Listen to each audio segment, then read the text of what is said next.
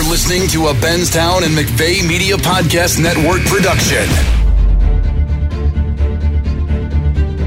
Welcome to Run It Again. I'm Ron Pitts with the coach, Mike Martz. Now don't forget to visit runitagainpodcast.com and make sure you hit that subscribe button. Like what you're hearing on Run It Again? Well, let us know by leaving us a review on Apple. Coming up, NFL football is back, and even better, it's opening week of the 2020 season. We'll take you inside and break down this week's top NFL matchups. We want to turn the mic around now and hear from you, our listeners. Have a question for me or Coach Martz that you would like answered on the next episode of Run It Again? Send us an email at runitagainpod@gmail.com or leave a comment on social media at runitagainpod. Be sure to tune in every Tuesday for a new episode and for a chance to hear your questions answered. You're listening to a Benstown and McVeigh Media Podcast Network production. We'll be back after this message.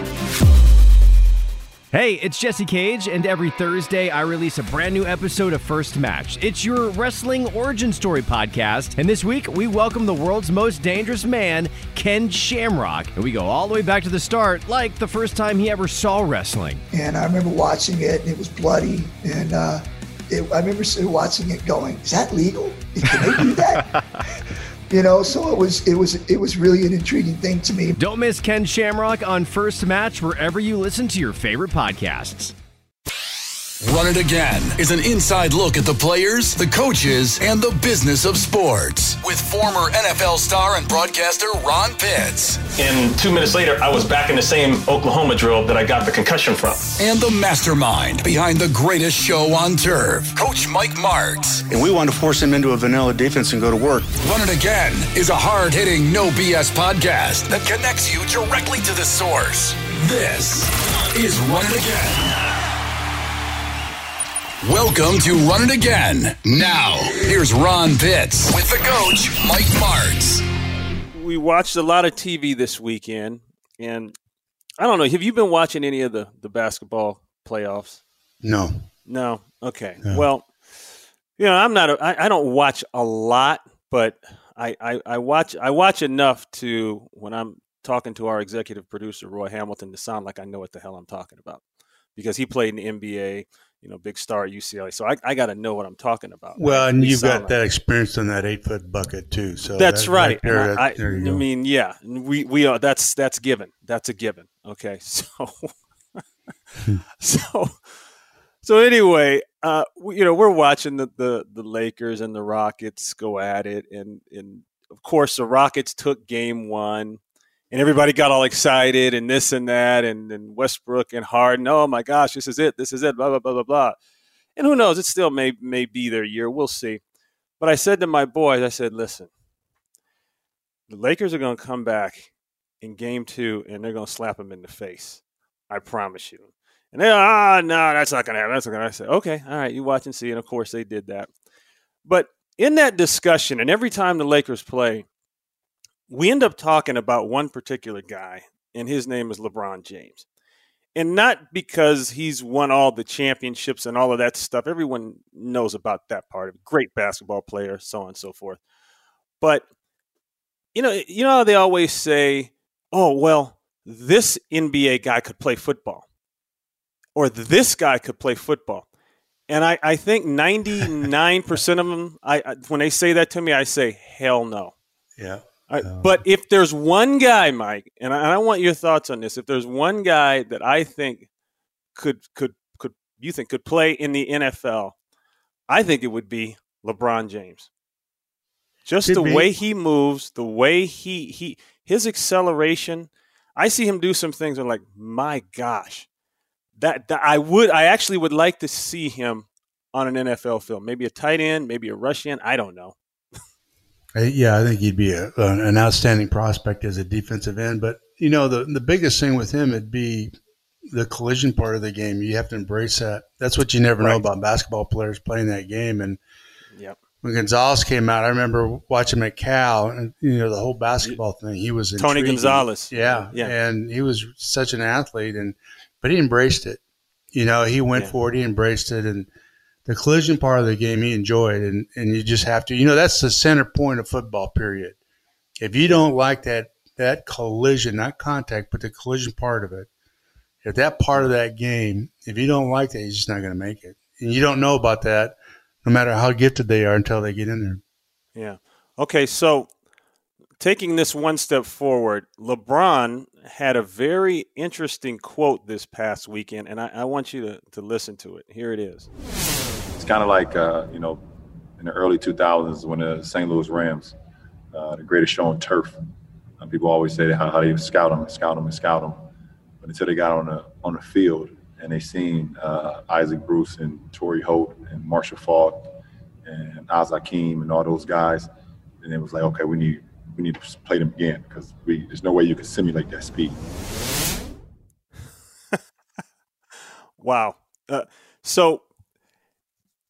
And I've heard this before, and I've heard it from some pretty knowledgeable people, guys like John Madden, okay, who said the one thing about playing the St. Louis Rams was that what you saw on tape wasn't necessarily what you were going to see on game day, talking about the speed. You just couldn't prepare for that speed. And it's amazing in my mind, Mike, to all these years later to hear that guy, the king, LeBron James, go out of context to another sport and make that comparison. And he's talking about, I think, a little bit what the Rockets just went through. The Rockets thought, oh, well, the Lakers, we know what they're going to do, and game one went like this, so game two is going to be like this. No. This man knows how to turn up the speed and the intensity, and they weren't ready for it. And he made the great point about your team back in the day. And when you guys were playing, it was just so much faster. It was a different speed than people could ever prepare for.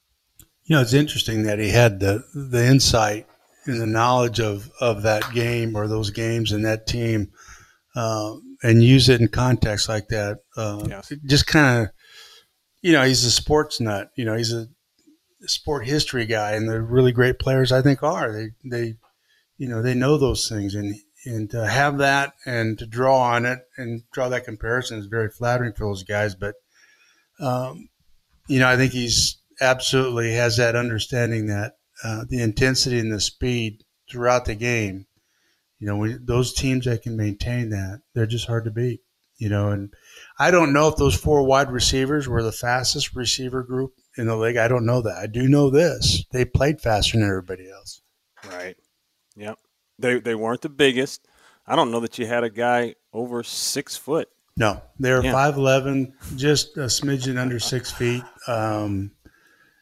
Isaac ran a very average 40 at the combine. Torrey did pretty well. I didn't know that. Yeah, no, I think his combine time was like 4.55. And, of course, but you never seen him get caught, not in his prime anyway. And, of course, Oz had that great acceleration, and Ricky Prohl. And they just played faster. But that's why we practiced. We practiced with that intensity. Practice was harder for the receivers in the games because we conditioned them that way. I tell you a story. I was talking to a guy in the front office in one of the NFL teams, and all this new data, have all these little things stuck in their helmets to tell you how fast guys run during practice and how far they run and all that stupid stuff. And so somebody in the front office suggested to this head coach that this receiver needs to take fewer reps today because he ran too much the day before. I want you to think about that. You know how crazy that is? There's somebody who has no idea what it takes to begin with to play this game. And to say that he needs to take it off, it just blows my mind. What we did is they worked so hard. They ran so hard 2 days out of the week. Wednesday and Thursday were brutal days for them. Just absolutely gashed them. And then Friday, we backed off a little bit, but it was still a pretty good day. Then comes Sunday now. But in the fourth quarter, those guys were as fast in the fourth quarter as they were in the first quarter. Mm-hmm. And all of a sudden, all the scientific information that's come at this league, all those new guys, all the what do you call it? The numbers, guys. The analytics. There you go. The analytics. Next gen stats. Well, let me tell you what you can do with next gen stats. when we get off this show here. If you can't figure that stuff out as a coach, if you can't watch a tape and have a feel for how fast you guys are running or this, that, and the other, or have a feel. If I felt somebody was worn out, I watched that. That's why they pay you. That's why they call you a coach. You say, all right, back him off a couple of these drills. He just looks like he's worn out a little bit. Right. Or during the season, gave the guys a day off or so because the team was tired. You can see that you don't have to have analytics tell you that. Yeah. And then it has some guy that knows nothing about the game. Or first of all, where is he basing that on?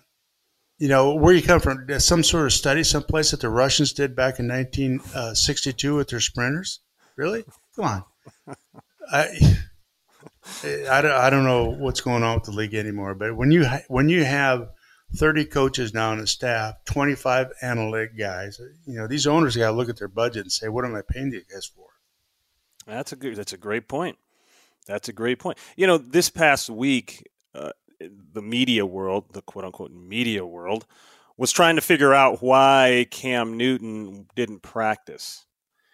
And there was nothing on an injury report and nothing disciplinary-wise, blah, blah, blah, blah, blah. It was just a coach's decision. So to your point, maybe Bill Belichick felt like, hey, this is my guy. He's going to be my guy, but he's also coming in here and we've dumped the entire system on him. He's taken over for arguably one of the greatest players to play the game. Maybe he just felt like Cam Newton needed a damn day off. How about that? I can tell you what he did and why he did it. He's dude, all-time quarterbacks. You watch him, and when they get what we used to call the rag arm, when that ball doesn't snap off his hand and he's struggling to get that ball off because you throw so many balls during camp, it's ridiculous. Then you have to give them a day off. It goes back to baseball pitchers.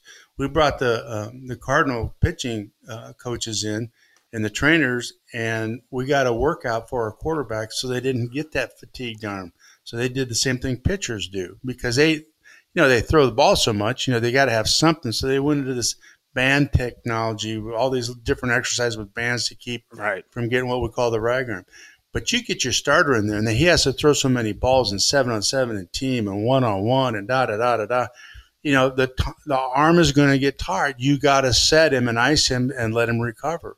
And you don't know that by somebody standing out there with a number and a calculator looking at it. No, you just look at him, and some guys get it sooner, some guys get it later.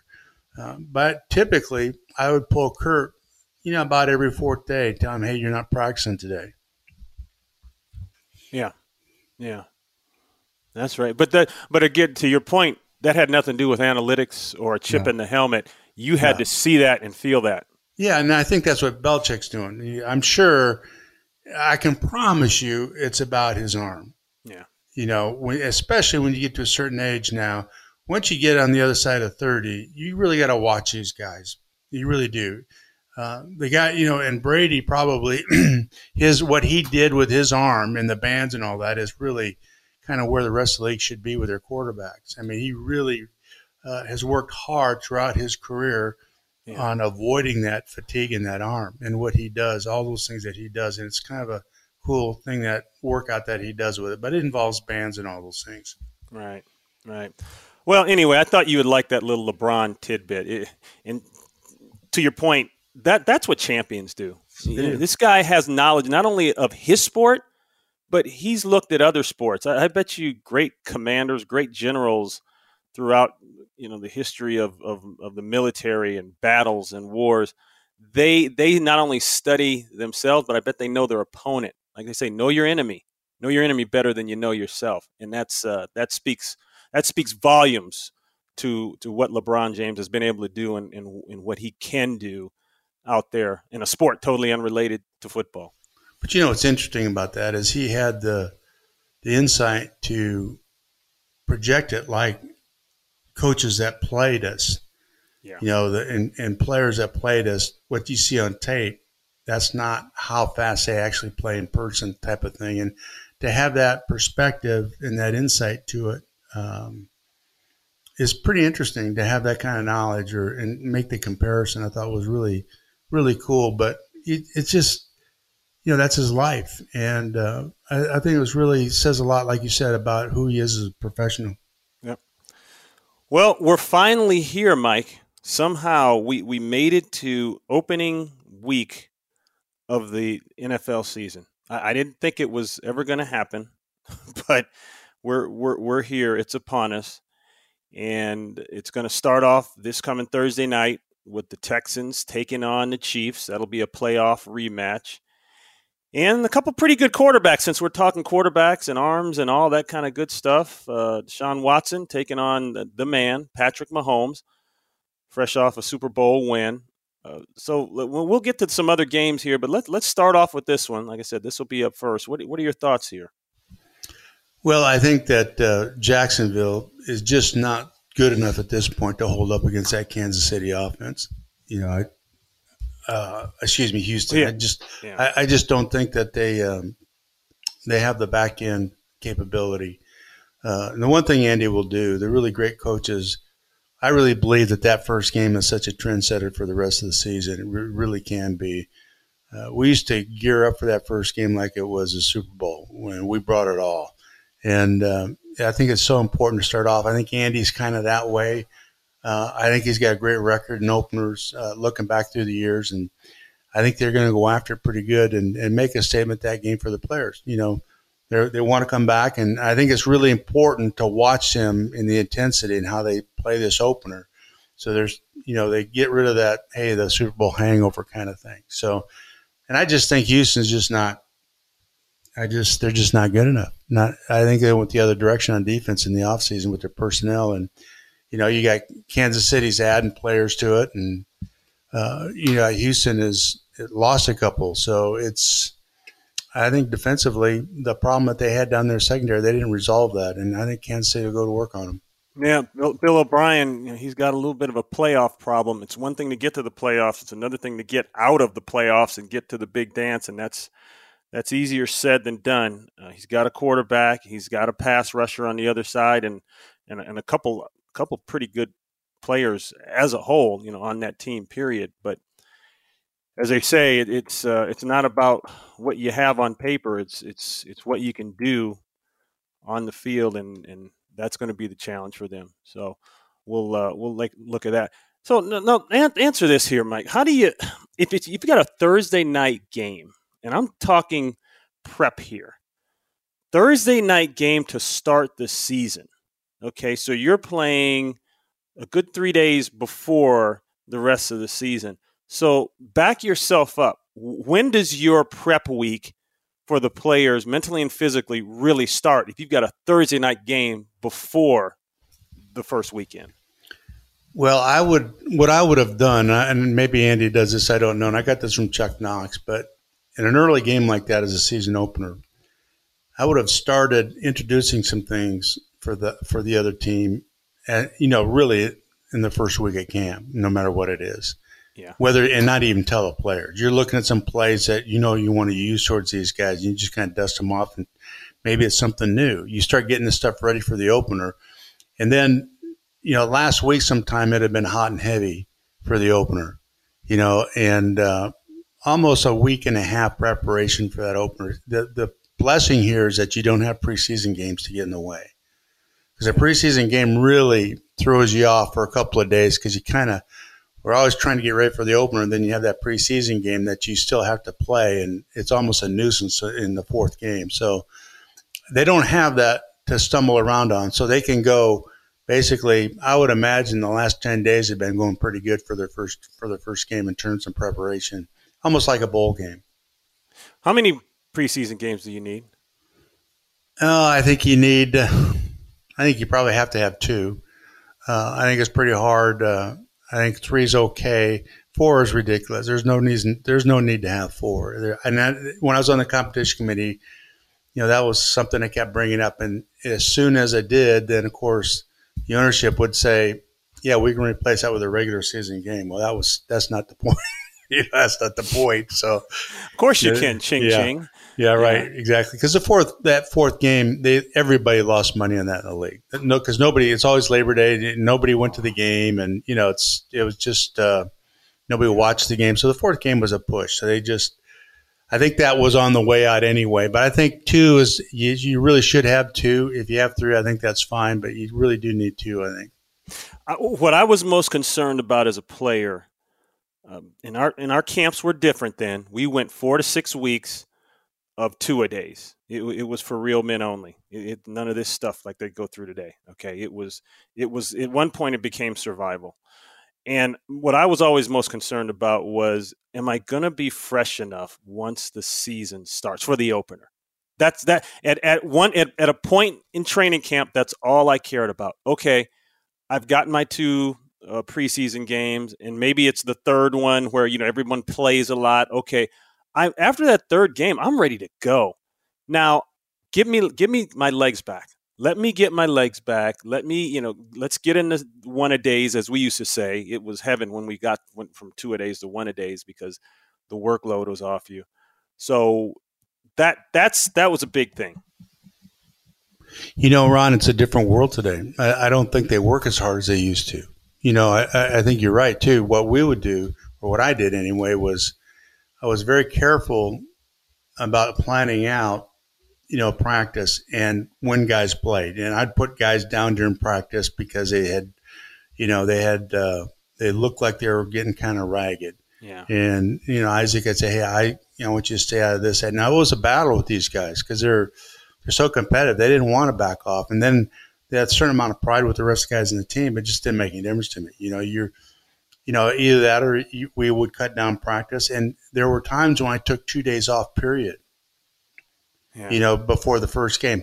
Take 2 days off. Don't lift a weight. Don't run. Don't do anything. Don't do anything. And I'll get away from the game. I'll see you on Monday. Now, we always did that. So after the starters never played in the fourth game, period. So that fourth game was always Friday or Saturday night, right? Usually Friday night, some Thursday night. And so they had 3 days. We didn't do anything with the guys until Monday. And then we started on the first game of Monday. So really, in the old days, we'd have 3 days off period before you start your game prep. But we were scaling it back usually anyway. But, I actually did in the fourth preseason game practice all the starters the day of the game that morning because we needed the work. It was a light practice, but we did. And the players said that, they can't go 3 or 4 days without, and rightfully so, they get sore. They get lethargic. And so we practiced Friday morning, played Friday night. And those starters, they didn't play in the game at all. But then they had Saturday and Sunday off, and we were ready to go on Monday. Yeah. So, but the workload today is just so different, Ron. It's almost, I don't want to be disrespectful, but it's just not. I don't know how good they are in terms of being physically in shape and ready to play, the contact part of it. No, you're right. You're right. Now, they're really, how do I say this? They've done all of this state-of-the-art training in the offseason with the right trainers and this and that and the right equipment and bands and balls and all this stuff. And so that's there. But I don't know, Mike, that a lot of the guys today really understand the game, the inside out of the game, the technique of the game. I think it's also numbers heavy. If a guy makes an over-the-shoulder one-finger catch the second week of training camp, he's a social media hero, and that's that runs for, my gosh, he's ready for the Hall of Fame. So, but anyway, that's a whole nother subject. So, all right, so moving on here, we've got a couple other really good ones, and this next one is really good. The Bucs and the Saints. You've got Tom Brady in a new uniform with the Buccaneers heading to New Orleans. Ugh. If there was probably one or two places in the NFL I would not want to open up in, New Orleans would be one of them for sure, because that place can get loud. But this is COVID-19 time, so you're not going to have the same kind of loud and intensity. And I actually think that is going to play into some people's hands a little differently this year. But talk to me about, first of all, the two quarterbacks, Brady, Brees. What do you expect? Well, I think there's still a get-to-know-you period for Brady and the rest of those receivers. And I think it's going to take a little bit of time to get that, worked out. They haven't had enough practice time to do all that stuff, I don't believe. And Breeze, they've been in it. It's a continuation of extension of warm-up and get ready to go. So I think they'll be at full tilt. I think it'd be really hard for Tampa Bay to beat them.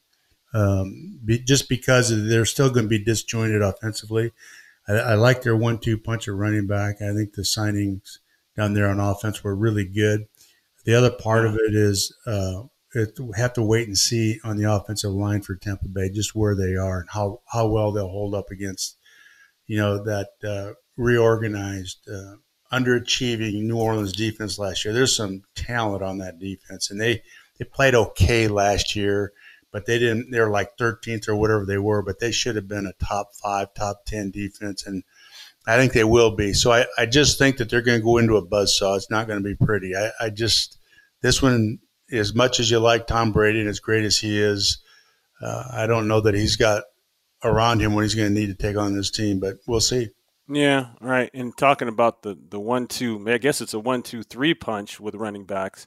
Now they brought in Leonard Fournette, so that could work into the mix as well for Tampa Bay.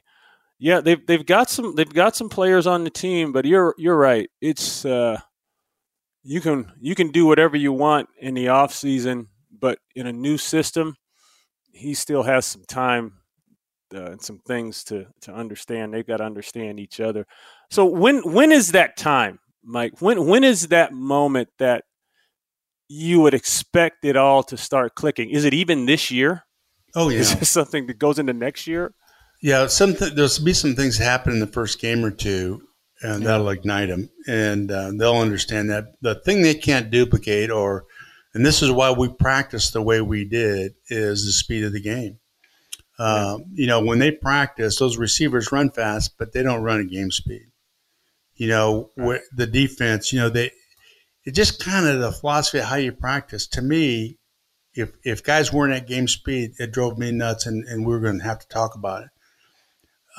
But as I watch guys practice, most people don't practice like that. That's how we practice for conditioning and other, like we talked about. But I think the speed of the 7-on-7 stuff, when you take it to the game, it just jumps up a whole notch. Just like going from preseason games to regular season to playoffs. And when you're new and everybody's the timing is trying to get it all together and how you're going to handle blitzes. And the biggest issue for them is when you have a new quarterback and kind of a disjointed offensive line, you're going to blitz them. You're going to blitz them, find out if they have their protection squared away, if everybody's on the same page. So if I'm New Orleans, I'm going to absolutely go after a guy who's lost some foot speed, an offensive line that you're going to find out whether they're all on the same page right away. And if they block you and they complete it, great, but I'm going to make you prove that you guys know what you're doing in the protections. And I think that's probably what they'll do. Yeah, be interesting to see what Byron Leftwich, the offensive coordinator, and Todd Bowles, the defensive coordinator, be interesting to see how they handle this going into New Orleans. And New Orleans now, Alvin Kamara, a lot of people don't realize this. He had an epidural. I guess he's got a back issue, and it's apparently not just a minor back issue. When you're getting epidurals now, that's pretty serious. So it's kind of surprising. You usually don't see that in guys that this age and guys in that position because they have to do so much that just tweaks and torques. But he's it's just not real common for running backs early on in their career, I don't think. But he's got it going on. So we'll see. We'll keep that monitored. All right, Coach, we're going to take a quick break. We'll be back with more Run It Again after this message.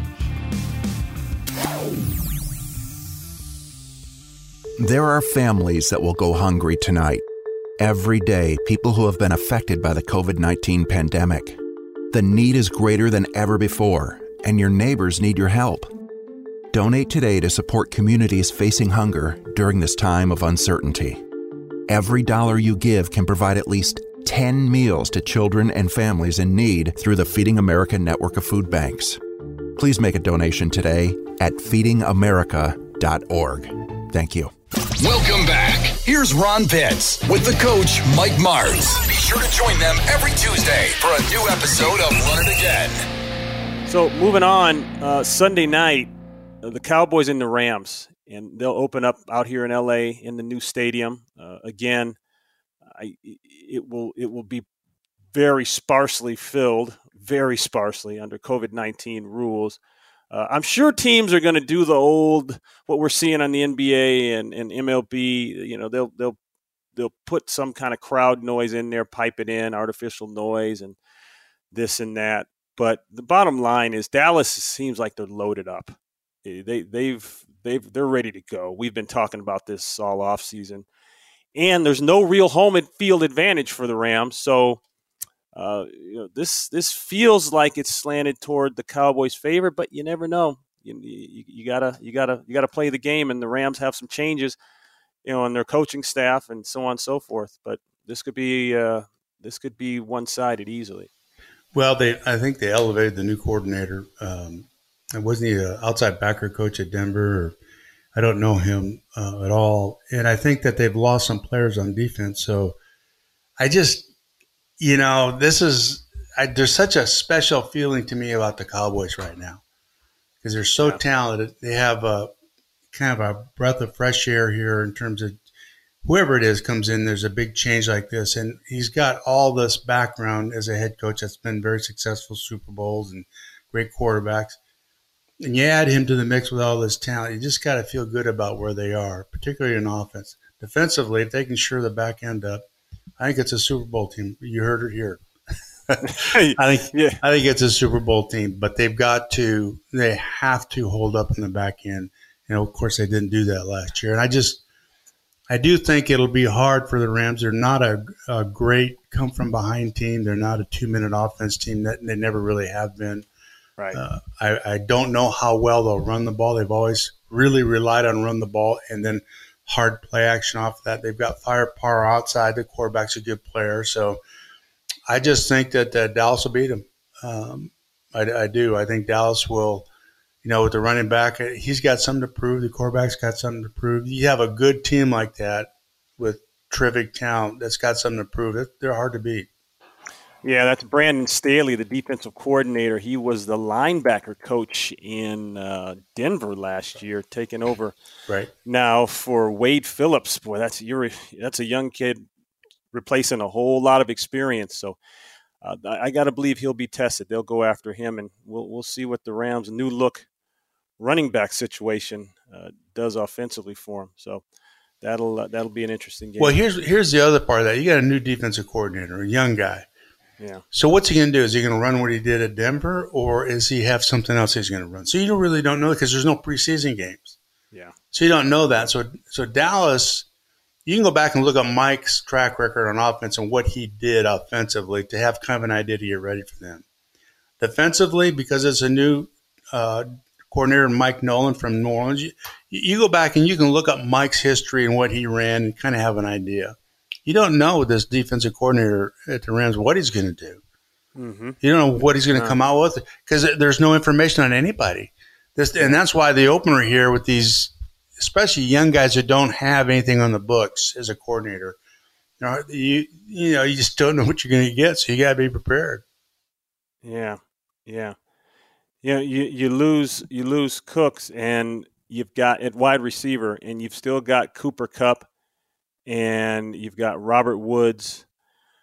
But I think there's some questions there as well. Will this be the same receiving core? Will they still have the same kind of ability to stretch the field vertically and horizontally like they've done in the past?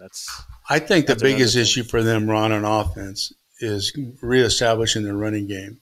Yeah. And getting that, because that's where he hangs his hat. That's what he's going to do, because that makes everything go for them. The thing he does not want to do is get into the shotgun and start throwing the ball. They're not good at it.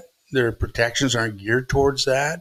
They're not a 2-minute offense in any way, shape, or form, which is not good or bad. It's just it got them to the Super Bowl. So, that's great. But, the emphasis for them is they've got to absolutely establish a hard-nosed running game because that makes everything else that they do go. If they can't, they've lost people in defense. They've got a new, young, inexperienced coordinator.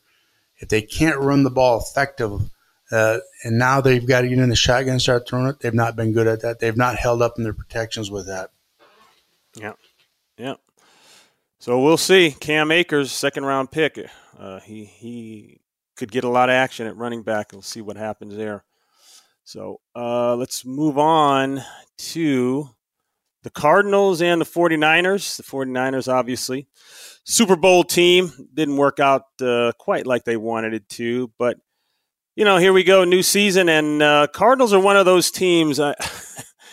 Again, people in the media, certain people keep talking about how good they're going to be and the coach and this and that. Okay, I got that. And they got a quarterback. I'm still not sold that he can take them to the promised land. But, now they've got DeAndre Hopkins. And so when you have a receiver and you got a quarterback, you got a chance. And it looks like defensively they play pretty well. Well, they're still playing the 49er defense, and which I think is probably the best defense in the league right now. So, yeah, and they've got a tall order there, and I don't, and like you said, when you practice the passing game against yourself, it's a different speed, and when you step out in that defense, now you're talking about offense, and that defense can run like they do, and they're as violent and physical.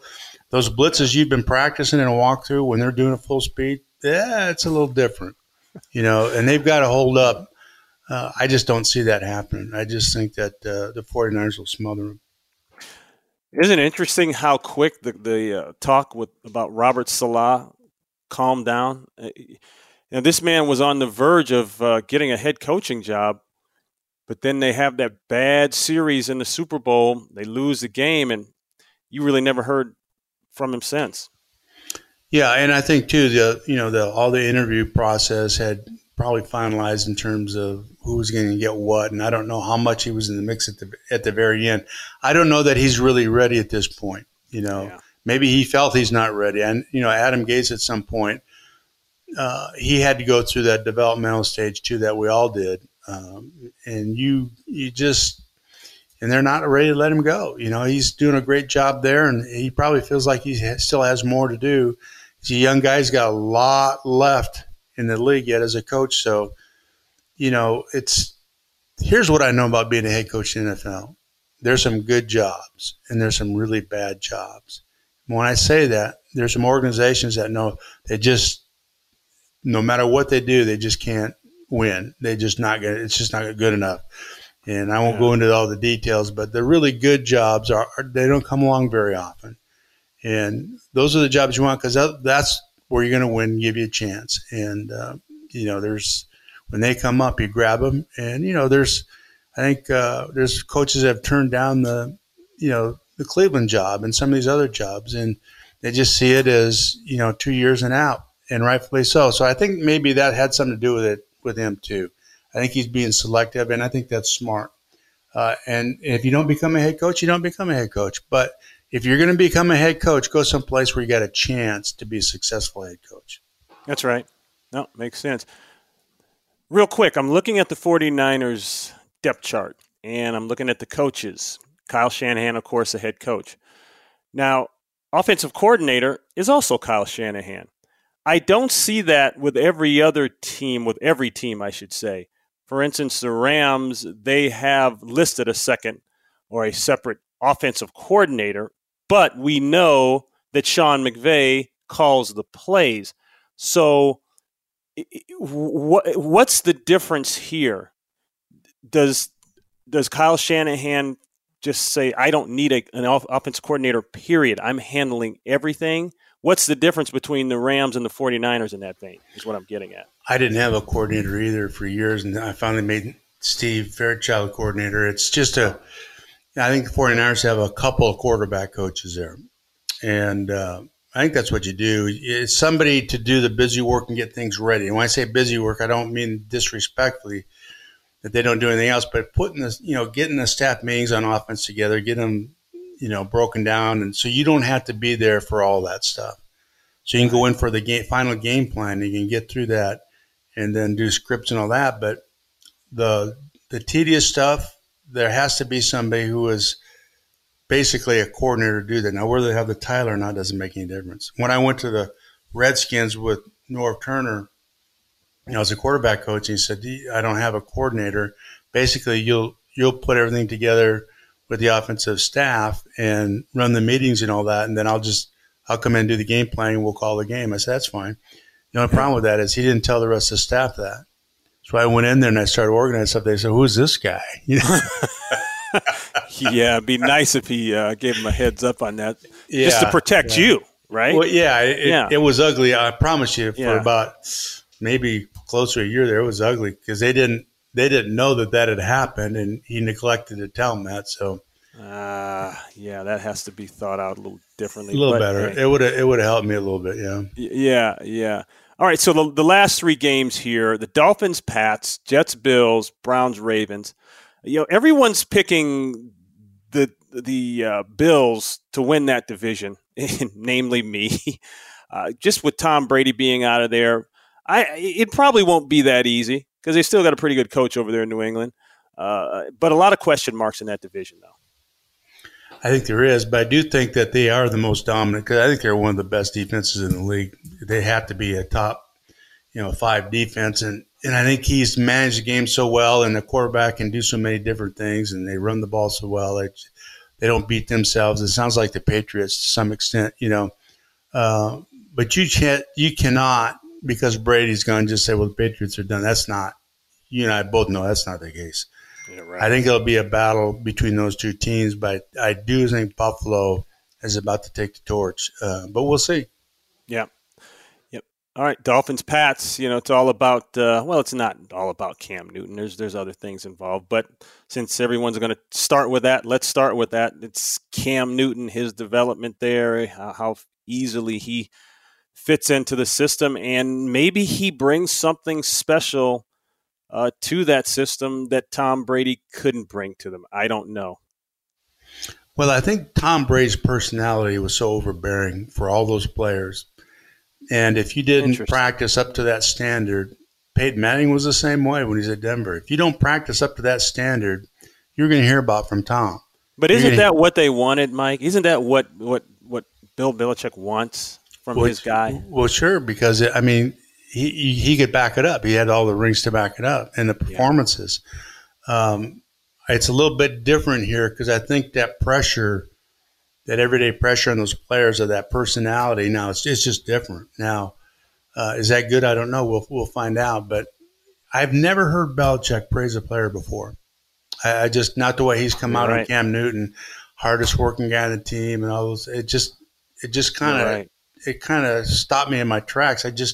That's not Bill Belichick. So something's going on up there. Either they're going to be really good or I don't know. I don't know how to interpret that. I just don't know how to interpret that. But do you think he's trying to sell Cam to the team?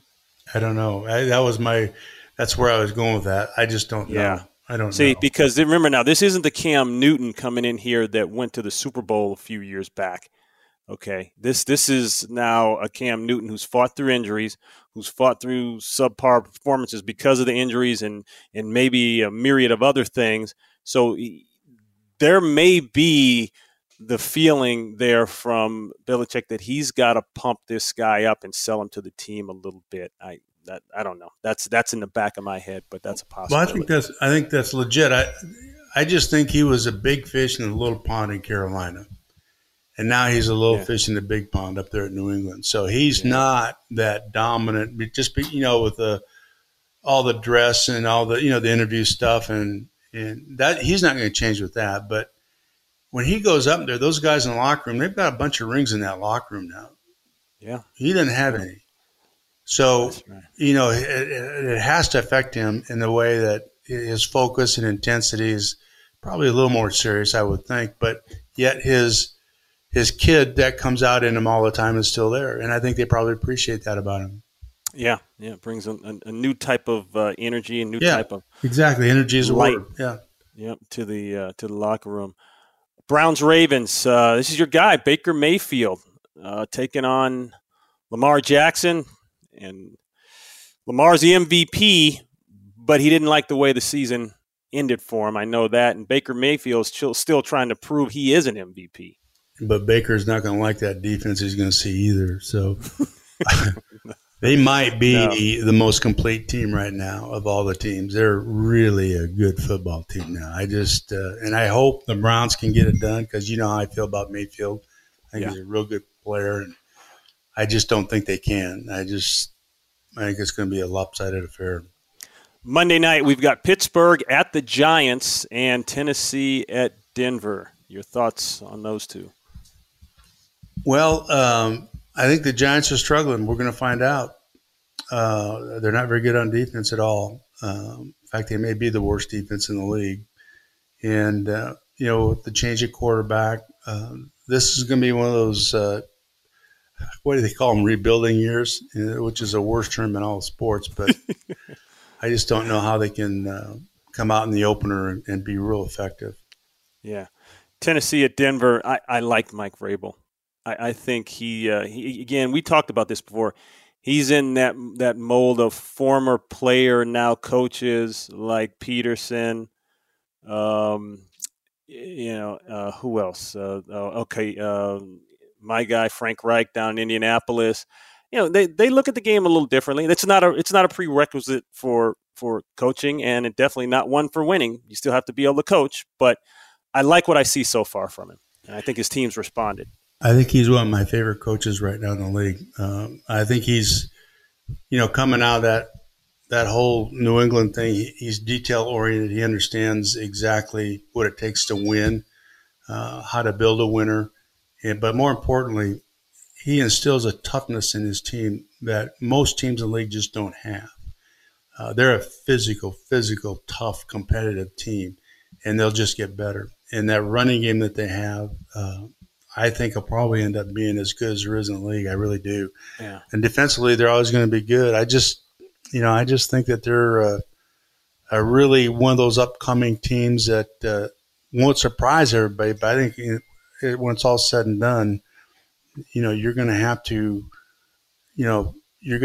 absolutely battle to the end to beat these guys. I think they're going to be really, really good. Yeah, they showed me something there in that run in the playoffs there. They surprised some people. Well, and I think that's a mark of a really good team. When you play good during the season, but you play better in the playoffs, you get it. You get it. And this is early in his career now there, and I think, with that being said, I think you're going to take another step up. I really do. I just like how he does things. I like how he runs the team. I like their demeanor. I like how they play. Great leadership. Yep. All right, LeBron James set the stage talking about the greatest show on turf, and we ran with it. So we're going to see a lot of shows on turf this weekend, COVID-19 style, as the NFL 2020 season finally gets going. It starts off Thursday night, and we'll check out the Kansas City Chiefs taking on the Houston Texans. Mike, another great show, man. Loved it. Thanks, Ron. Enjoyed talking to you always. Now it's a lot more fun with the season coming up, right? Yeah, we get to get into the X's and O's. You're pretty good there. Anybody ever tell you that? Yeah, no. I've got a lot of opinions. I don't know how good they are, but I do have a lot of opinions. That's good. We'll take all opinions. They're free. Yeah. All right, man. Talk to you later. Thanks, Ron. I'm Ron Pitts with the coach, Mike Martz, and we hope you enjoyed this episode. Like what you're hearing on Run It Again? Let us know by leaving us a review on Apple. Now it's time to turn the mic around and hear from you, our listeners. Got a question for me or Coach Martz? Send us an email at runitagainpod@gmail.com or leave a comment on social media at runitagainpod. Be sure to join us next Tuesday as we answer some of those email and social media questions, and we'll break down Coach Martz's 2-minute drill. Don't forget to visit runitagainpodcast.com and make sure you hit that subscribe button. Remember, we're just two old pros trying to make you think a little. Run It Again with Ron Pitts and Coach Mike Martz, a Benstown and McVeigh Media Podcast Network's production. Executive produced by Roy Hamilton, producer Ted Woods, and technical engineer is Kevin Horton. You can follow us on Facebook and Instagram by searching @Run It Again Podcast.